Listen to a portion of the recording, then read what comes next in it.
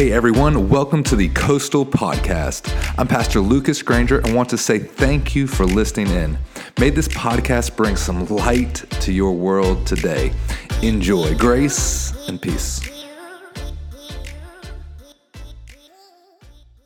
Oh man. Hey, in just a second, we're going to read from the book of Nehemiah. So if you have your scriptures with you, take them out. Turn with me to the book of Nehemiah. We're going to read in a moment. This week, I've just been thinking about Nehemiah for the last couple weeks. Nehemiah is kind of like, man, preachers love Nehemiah.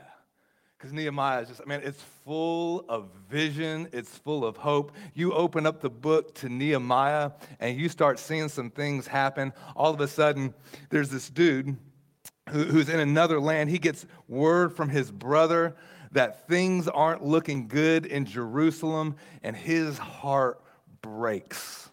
His heart breaks for a people, and he starts to pray, and all of a sudden, this dude goes from having nothing. He doesn't have any money. He doesn't have any time. He doesn't have any resources. Then all of a sudden, he's got favor with this king, and then all of a sudden, the project's paid for. He's got an army on his side. He's got all the authority to pull this off, and then they head into Jerusalem, and in 52 days, they rebuild a wall. Now, I know by the judge of the response of your face that you don't understand what that means. They built a wall around an entire city in 52 days. Y'all, it took us 9 months to get a permit from Brunswick County. My man built a wall around a city in 52 days. Everyone thought it was impossible. Man, the book of Nehemiah just filled with hope. Slaves being released from their captivity to go back into their homeland. And it's in rubbles. And all of a sudden, the temple's being restored. The walls are being restored. Things are happening. There's miracles that are happening. And it's just a dream. The book of Nehemiah, I think I've preached Nehemiah 1 vision a bunch of times. Because there's just so much there. But I realized something as I was reading the book this week. I read it a few times, just kind of going over and over it. And the book's just amazing, but that last chapter, chapter 13, paints a completely different story. See, the whole book, man, there's miracles that are happening, all this amazing stuff, but then you get to chapter 13, and all of a sudden, things start to fall apart. And you're just like, oh, there goes real life. There it goes. So let's read from the book of Nehemiah, chapter 13. Watch what happens. Remember, this is on the heels of all of these miracles. It starts off, verse 1. Now, on the same day, as the book of Moses was being read to the people, the passage was found that said this: no Ammonite or Moabite should ever be permitted to enter the assembly of God, for they had not provided for the Israelites with food and with water in the wilderness. Instead, they did this. They hired Balaam to curse them. Though our God turned this curse into a blessing. When this passage of the law was read, all of those of foreign descent were immediately excluded from the assembly. Now, before this happened, Eliasib, the priest, who had been appointed as a supervisor of the storeroom of the temple of our God, who was also a relative of Tobiah, had converted a large storage room and placed it at Tobiah's disposal. The room had previously been used for storing the grain offerings, the frankincense, the very articles of the temple, and the tithes and the grain and the new wine, the olive oil, which were prescribed for the Levites, the singers, and the gatekeepers, as well as the offerings for the priest. Now this is Nehemiah speaking. I was not in Jerusalem at this time, for I had returned to King Xerxes of Babylon in the 32nd year of his reign. Now, this is important because when the book starts out and to now, 12 years has gone by. 12 years, 52 days building the wall, but 12 years has passed. Nehemiah goes back. When I arrived back in Jerusalem, I learned all about Eliab's evil deed in providing Tobiah with a room in the courtyards of the temple of God. I became very upset, and I threw all of this dude's belongings out of the room. Come on, my man got evicted. Came back, and all of his stuff is on the street. And I demanded that the room be purified. Come on, put some Clorox up in here. And I brought back the articles for God's temple, the grain offering, and the frankincense. I also discovered this, that the Levites had not been given their prescribed portions of food, for they and the singers who were to conduct the worship services had all returned to their fields. So these two things happen. Somebody moves into a room, the Levites return to their fields, and let's skip down to verse 15, and Nehemiah sees something else. And in those days I saw the men of Judah treading out their winepress on the Sabbath. They were also bringing their grain, loading it on donkeys, and bringing their wine, their grapes, their figs, and all sorts of produce to Jerusalem to do this, to sell on the Sabbath. So I rebuked them for selling this produce on the Sabbath. Some men from Tyre and who lived in Jerusalem were bringing in the fish and all kinds of merchandise. They were selling it on the Sabbath to the people of Judah and in Jerusalem at that. So commerce is taking place. All of this is happening on the Sabbath. Let's skip over to 23. Nehemiah notices something else. Now, about that same time, I realized that some of the men of Judah had married women from Ashdod, Ammon, and Moab. Furthermore, half of their children spoke another language of Ashdod or of some other people and could not speak the language of Judah at all. So I confronted them and called down a curse on them. I beat some of them and pulled out their hair. Dang, my man, talk about discipline. I made them swear in the name of God that they would not let their children intermarry with the pagan people of this land. Wasn't this exactly what led to King Solomon of Israel's sin? I demanded. There was no king from any nation who could compare to him. And God loved him and made him king over all of Israel. But even he was led into sin by his foreign wives. How could you even think of committing this sinful deed and acting unfaithfully towards God by marrying these foreign women? And it goes on, it ends in verse 30 like this. So I purged out everything foreign and assigned tasks to the priests and the Levites, making certain that each one knew his work. I made sure that each one knew his work. I also made sure that the supplies of the wood for the altar and the first portion of the harvest were brought at the proper times. Remember this in my favor, O God. Remember this in my favor, O God. So here it is. Nehemiah has done this incredible work for God. The wall's been rebuilt, and a lot of time has gone by, 12 different years, and Nehemiah's like, hey, I've got to return back to this king because I told him I would return. And so while Nehemiah is gone, things fall apart. That's never happened to any of us before. You've never gone on vacation only to come back and have 57 voicemails and 4 people quit and the dog ran away. Come on. All of these things happening. It's the house that you've been building and dreaming about, and you get into that house and you're just so excited, and then the washer machine breaks, and then the dryer breaks, and then your contractor didn't do something right, and then that thing breaks, and then you're just like, it's a new house. What is going on with this? I'm not understanding all of these things. It's the retirement. It's that you've worked all of these years, and congratulations, you made it to the beach. But all of a sudden, things start going wrong. People don't show up. Your heart is still longing for rest.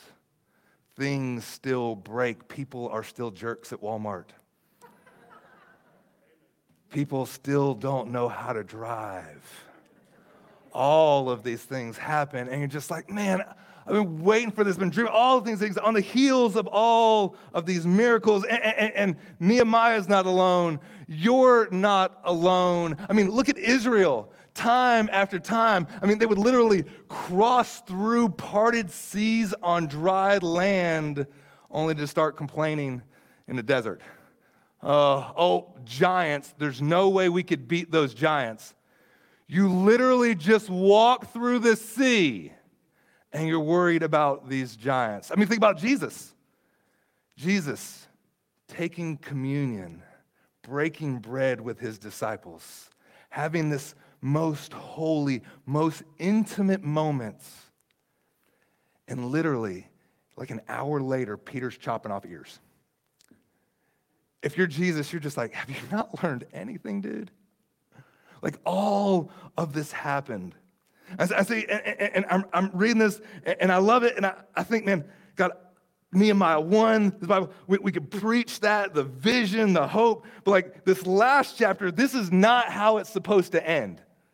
Like God somehow, like it's supposed to end with, and they lived happily ever after, right? We're supposed to say, I do, and then everything's supposed to be, I great. And things, whoa, change really quick. And I'm reading this, and I got to tell you, when I read the scriptures, sometimes there's these moments where I get into this zone, and it's almost like I'm fully engaged in a movie. Like my mind just can see the scene, and it's all playing out. And Nehemiah is returning from this trip that he had in another land, coming back. Everything's falling out. Nehemiah's just feeling it, and you could just kind of feel the frustration. Like, what are you people doing? Like, why? Like, and he probably wouldn't say this, but why are y'all so stupid? Right? You've never had that moment with anyone. Right? Just, gosh, what are you doing? Like, and I'm reading, I just kind of see, come on, Israel, what are you doing? Can you see the miracles we've done? And I'm reading, and like, it's almost like a scary movie. And there's these rules. If you've ever seen it, there's certain rules to scary movies. And the number one rule about a scary movie is this: you don't say these words, I'll be right back. Because you're not going to be right back. Whoever says that dies in the movie. You're going to die. And kind of like Nehemiah saying that to the people, listen, you're not going to be right back. Don't you see the pattern? Every time you turn your back on God, every time you stop disobeying the Sabbath, every time you start doing things you're not supposed to do, it goes bad for you, Israel. Do you not see this? Come on, why do you keep acting so foolish? And I'm reading this, and I'm getting into it, and I'm thinking, God, I could see it. I could see the movie. And then I had this thought. My thought was this: is this how the angels see us? Do the angels look down on my life like it's a movie that's unfolding, and they're just like, Lucas, could you stop being so stupid? Seriously, Lucas, you won't be right back. If you keep doing these things, you're gonna die. Look, come on, Lucas, can you not look back and see the pattern, how God has saved you time and time and time again? Stop it. And I'm just, no, it's okay. I got this. I got this. Do you not see it? Every time you try and do things in your own strength, and you just feel the patterns emerging over and over. Can you not look back at your own life and see the dry ground that Jesus has brought you on when the waves should have covered you up? When it should have been the end of you? When the favor came in and you didn't deserve it? All of this in this moment. And I read this last chapter, and I think, it's not supposed to be this way. It's not supposed to end this way. And then I realize, listen, this might be the last chapter of Nehemiah, but it's not the final chapter of the book. Come on. It might be the last chapter, but it ain't the final chapter, because the final chapter of this book is full of hope. The final chapter of this book, man, there's a tree, and there's leaves, and there's the healing of the nation, and there's all of a sudden the people of God standing in the presence of God singing, holy, holy, holy, and all things culminating together in a new heaven and a new earth, and every tear is wiped away. Oh, and there is a happily ever after. And all of this. And I look and I think, and I realize like that last book is the final nail in the coffin that stops our cycle of stupidity. Right? Because that's over. That's done. And we don't want to admit it, but man, we get caught in this cycle over and over again of having to do it our way, falling back into that thing. Like, we know it's not good for us, but if I just, I could get more done on the Sabbath. Oh, no, but if we move these things out of that room, then we can make room for some other things. The cycle breaks. And for the next few weeks, listen, the message is simple. Where are you at? Where am I at? Where are we at? Are we on this cycle of just rinse and repeat? Struggling with some of these things, some of us 10 years, 15, 20, 30 years into it. You don't have to wait till it's over. There's grace available now. There's hope available now in the midst of it. And Nehemiah is dealing with some of these things. And I don't know about you, but I want to be part of a people that take the promised land. I don't want to be one that dies in the desert. I don't want to be one that, well, because this giant is so big, we saw ourselves as grasshoppers in our own eyes. Man, no, look back. Remember everything that God has done for you. And it's available now. And here's what I want to get into us. It's not just about rebuilding the walls. Rebuilding the walls is fun, but it's learning about how to rebuild the walls and then live and dwell in that place without forgetting. Because that's a challenge. See, they rebuilt these walls in 52 days. See, but the challenge is to live inside the wonder. The challenge is to live inside the awe. The challenge is to live in the place where we've been at the transfiguration on the top of the mountain, but still have that same awe when God brings us down into the valley.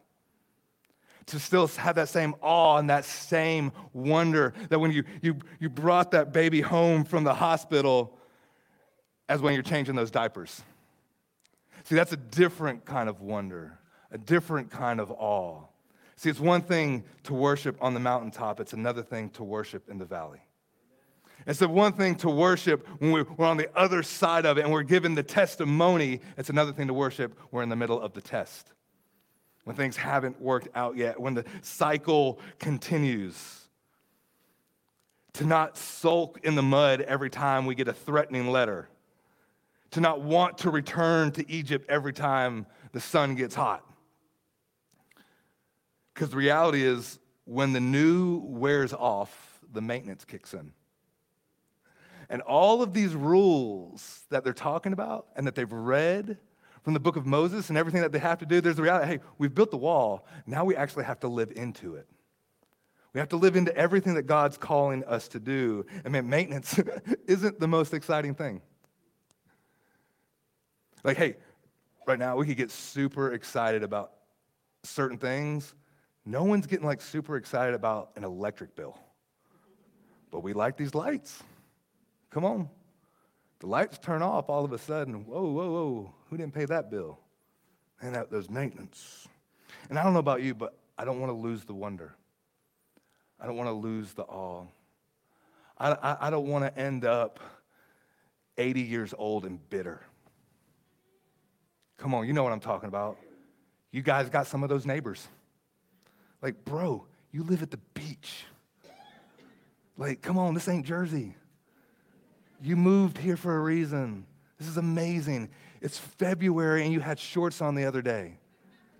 and you're complaining, like, just shut up. Like, is that okay? Like, you know you're thinking it. Or it's you're the one that's saying it and someone needs to say it to you.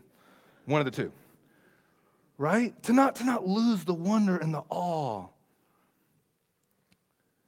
Chris Stanley, who was playing bass, he tells the story, and it's one of those stories that's gotten into my heart.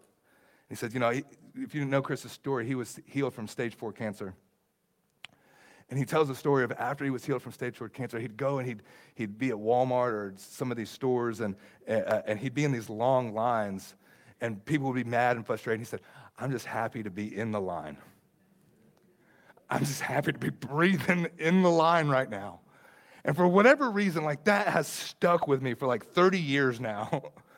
But that's been my prayer. God, may I just be grateful for the line. May I just be grateful that we have somewhere to go on Sunday morning and there's a chair to sit in and the air conditioner's working.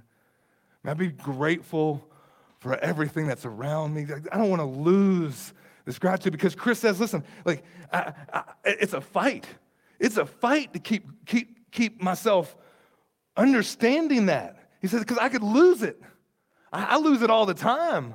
I lose that wonder. I lose the awe of what God's done for me. And then I just join in with the rest of the crowd and start complaining about the line.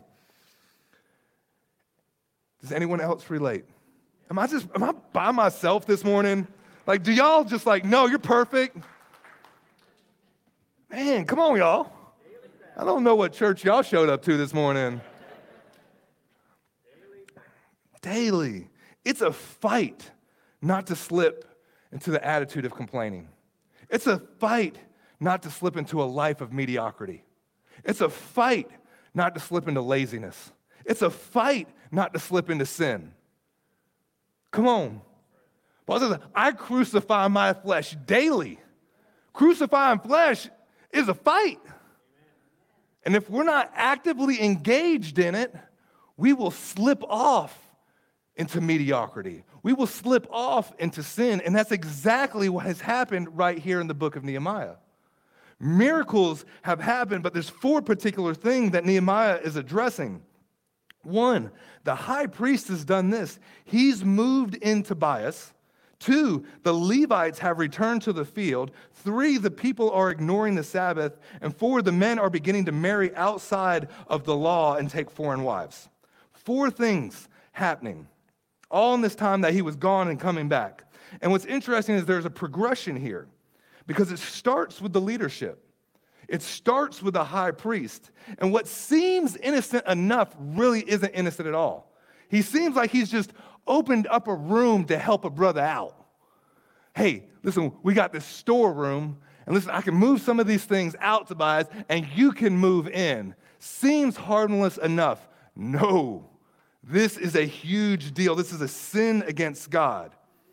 He moves this guy into the storeroom. This is a huge problem. Why? A few different things. 1, he's forgotten what the purpose of this room is for. He's forgot the purpose of this room. And when the people of God lose their purpose, worship ceases. And when worship ceases, commerce is the new god of the day. And when commerce is the new god of the day, you will begin to fall in love with things that you were never meant to fall in love with.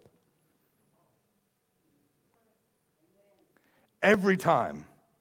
And not only has it lost its purpose, the guy that they've moved into it, this is the same Tobias that earlier on in the scripture is totally opposing the project, who's sending threatening letters to them, who's causing curses upon Israel.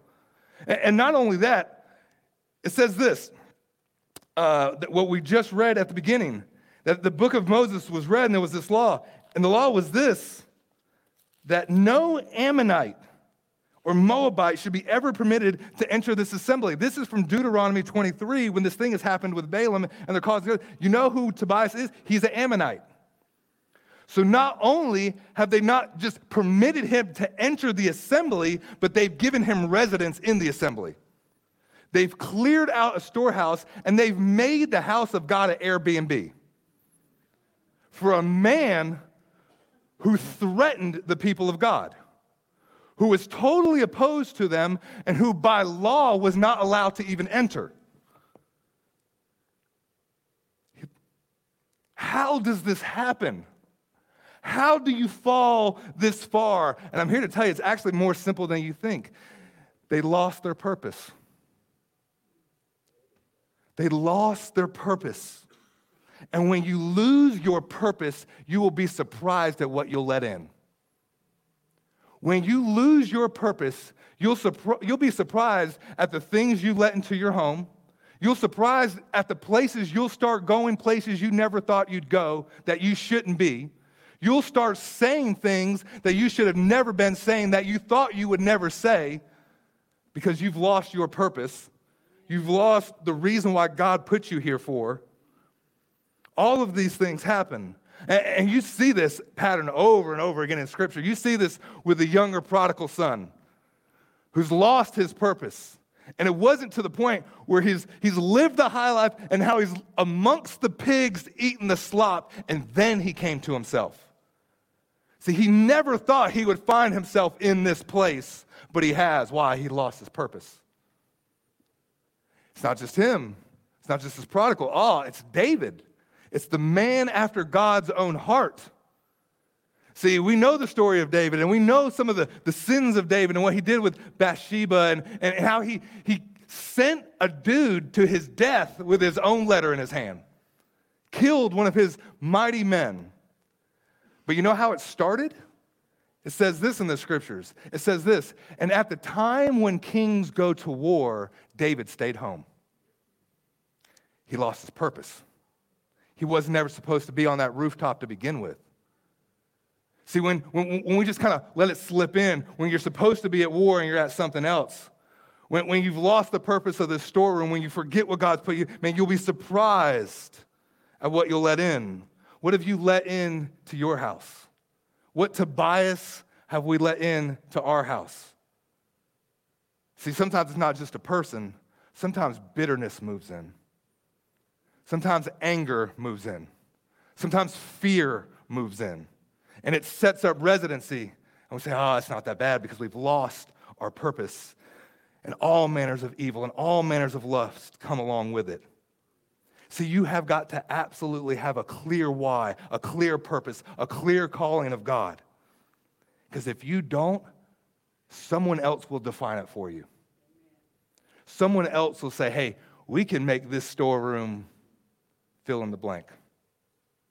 We can make this storeroom, some other venue.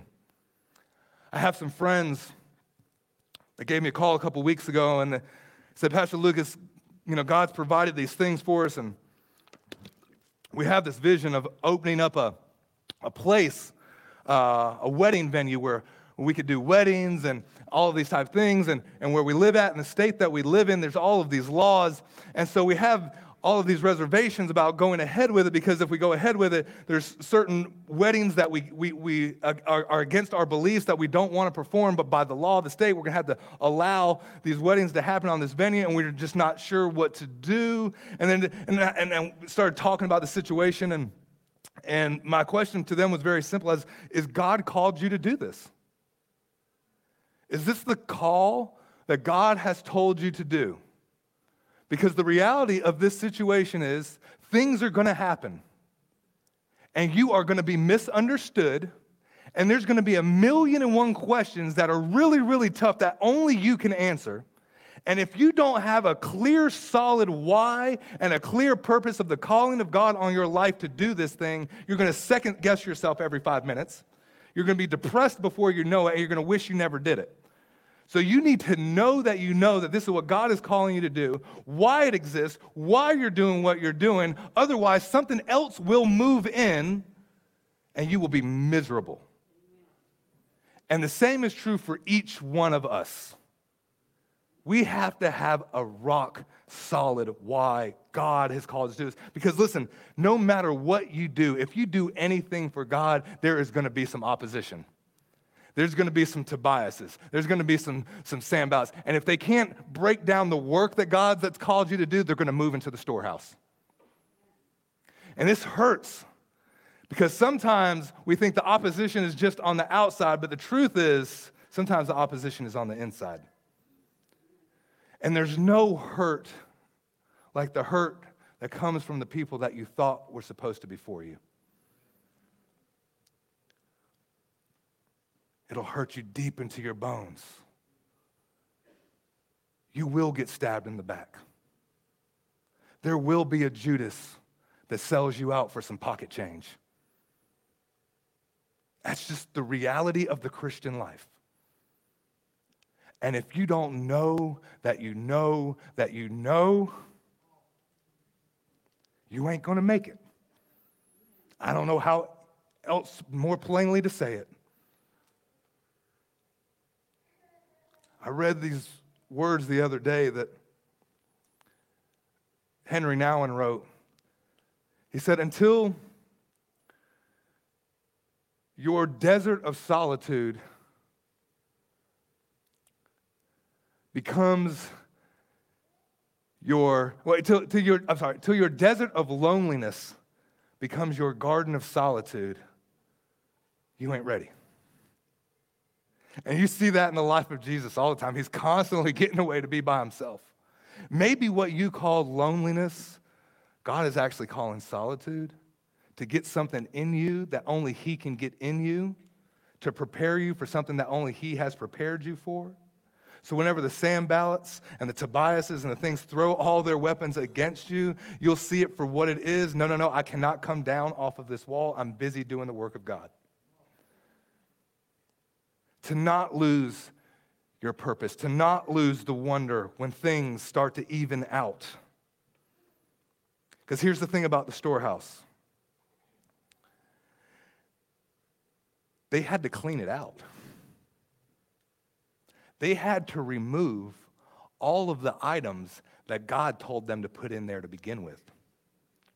There's actually a pretty good list of those items.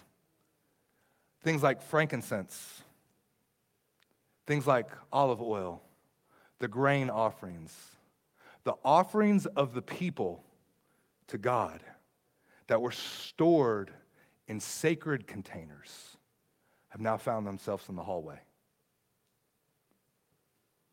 It seems like nothing on the surface. Oh, no. This is a reflection of their heart.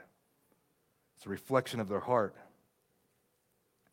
The best flowers, the best grains, the sacrifice of the people, all of these containers moved out, and the enemy of the people of God has moved in. And I find it interesting that a couple of these things, like the oil, often in the scriptures is representative of the anointing.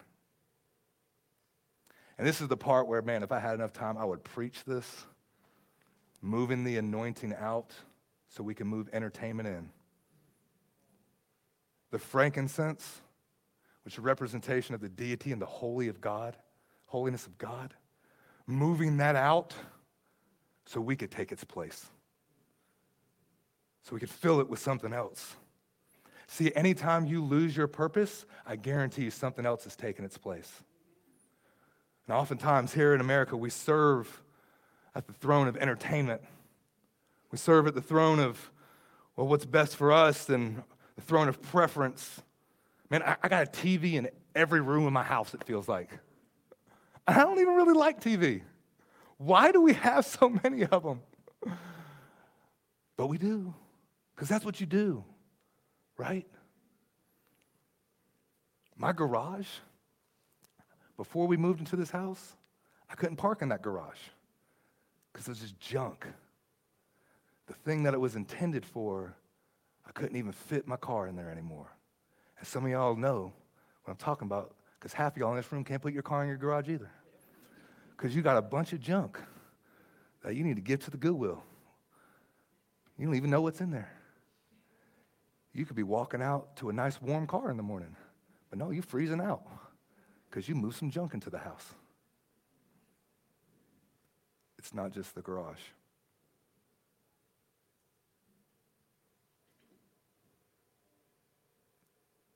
I don't want to lose the wonder. I don't want to lose the precious hope. Just close your eyes with me for a moment. Worship team, come up.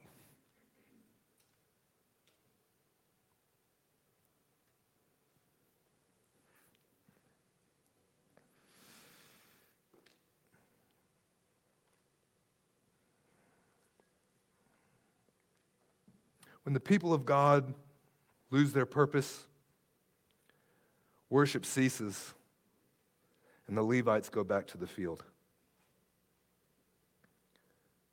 Commerce becomes the new god of the day, and we're buying and selling on the Sabbath, and we ignore the rest that God's called us to enter into. And then we marry things and fall in love with things that we've never were called to fall in love with. Have you lost your wonder this morning?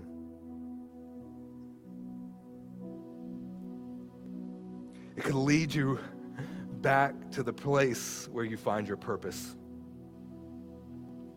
Have we moved something out and moved something else in its place?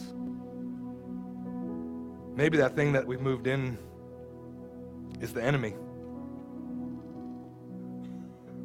Church, have we forgotten our purpose? Maybe it's time that we, like Nehemiah, do what he did to Tobias. And we throw all that mess out of that room. Bitterness, you have no place here no more. Anger, you gotta go. Resentment, unforgiveness, your home is here no longer. This is the storehouse for God. Bring your oil again, Lord. Bring the sweet perfume of your fragrance into my heart again. Teach us how not to just celebrate on the mountaintop, Lord, but to live in the drudgery of the valley, day in and day out, in the maintenance of it all, celebrating, remembering, not forgetting that, God, we've walked through some dry ground time and time again, and he who began a good work will see it through to the day of Christ Jesus. And so, Lord, your people repent.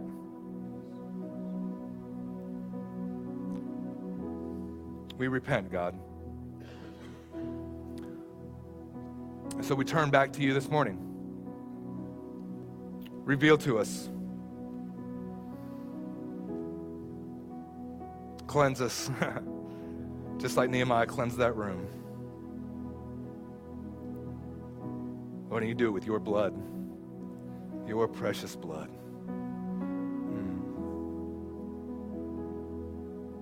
If you're in the house today and you don't know him, may today be the day of your salvation. May today be the day that you give up trying to do it your own way. And the angels look down from heaven right now and say, yeah. That's the right way. That's how you're supposed to do it. His way's so much better. Break that cycle today, because there's hope now. And even right now, as you turn and walk back home, may you find that the Father is already running down the road towards you. If that's you and you're in the house and you know you just need to get right with Jesus, with every head bowed, with every eye closed, I'm just going to ask you to put your hand real high in the air where I can see it. I just want to pray a prayer with you today. Just a prayer of repentance and invitation.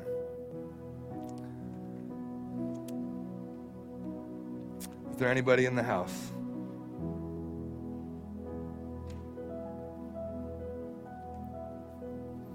All right. I'm going to ask everyone to stand with me. Please, just for the next couple moments, tempted to move around. Let's just treat this moment as just a sacred container. These next 2 minutes as a sacred container where it's just you and Jesus as Alan leads us into worship.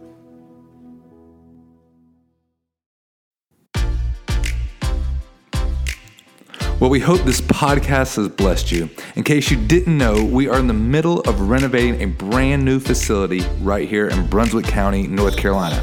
So listen, 2 things. Please take a moment and pray for us. Also, if you'd like to give to the ministry, sign on to the website at mycoastalchurch.com/giving. Hey, have a wonderful, wonderful day. Grace and peace.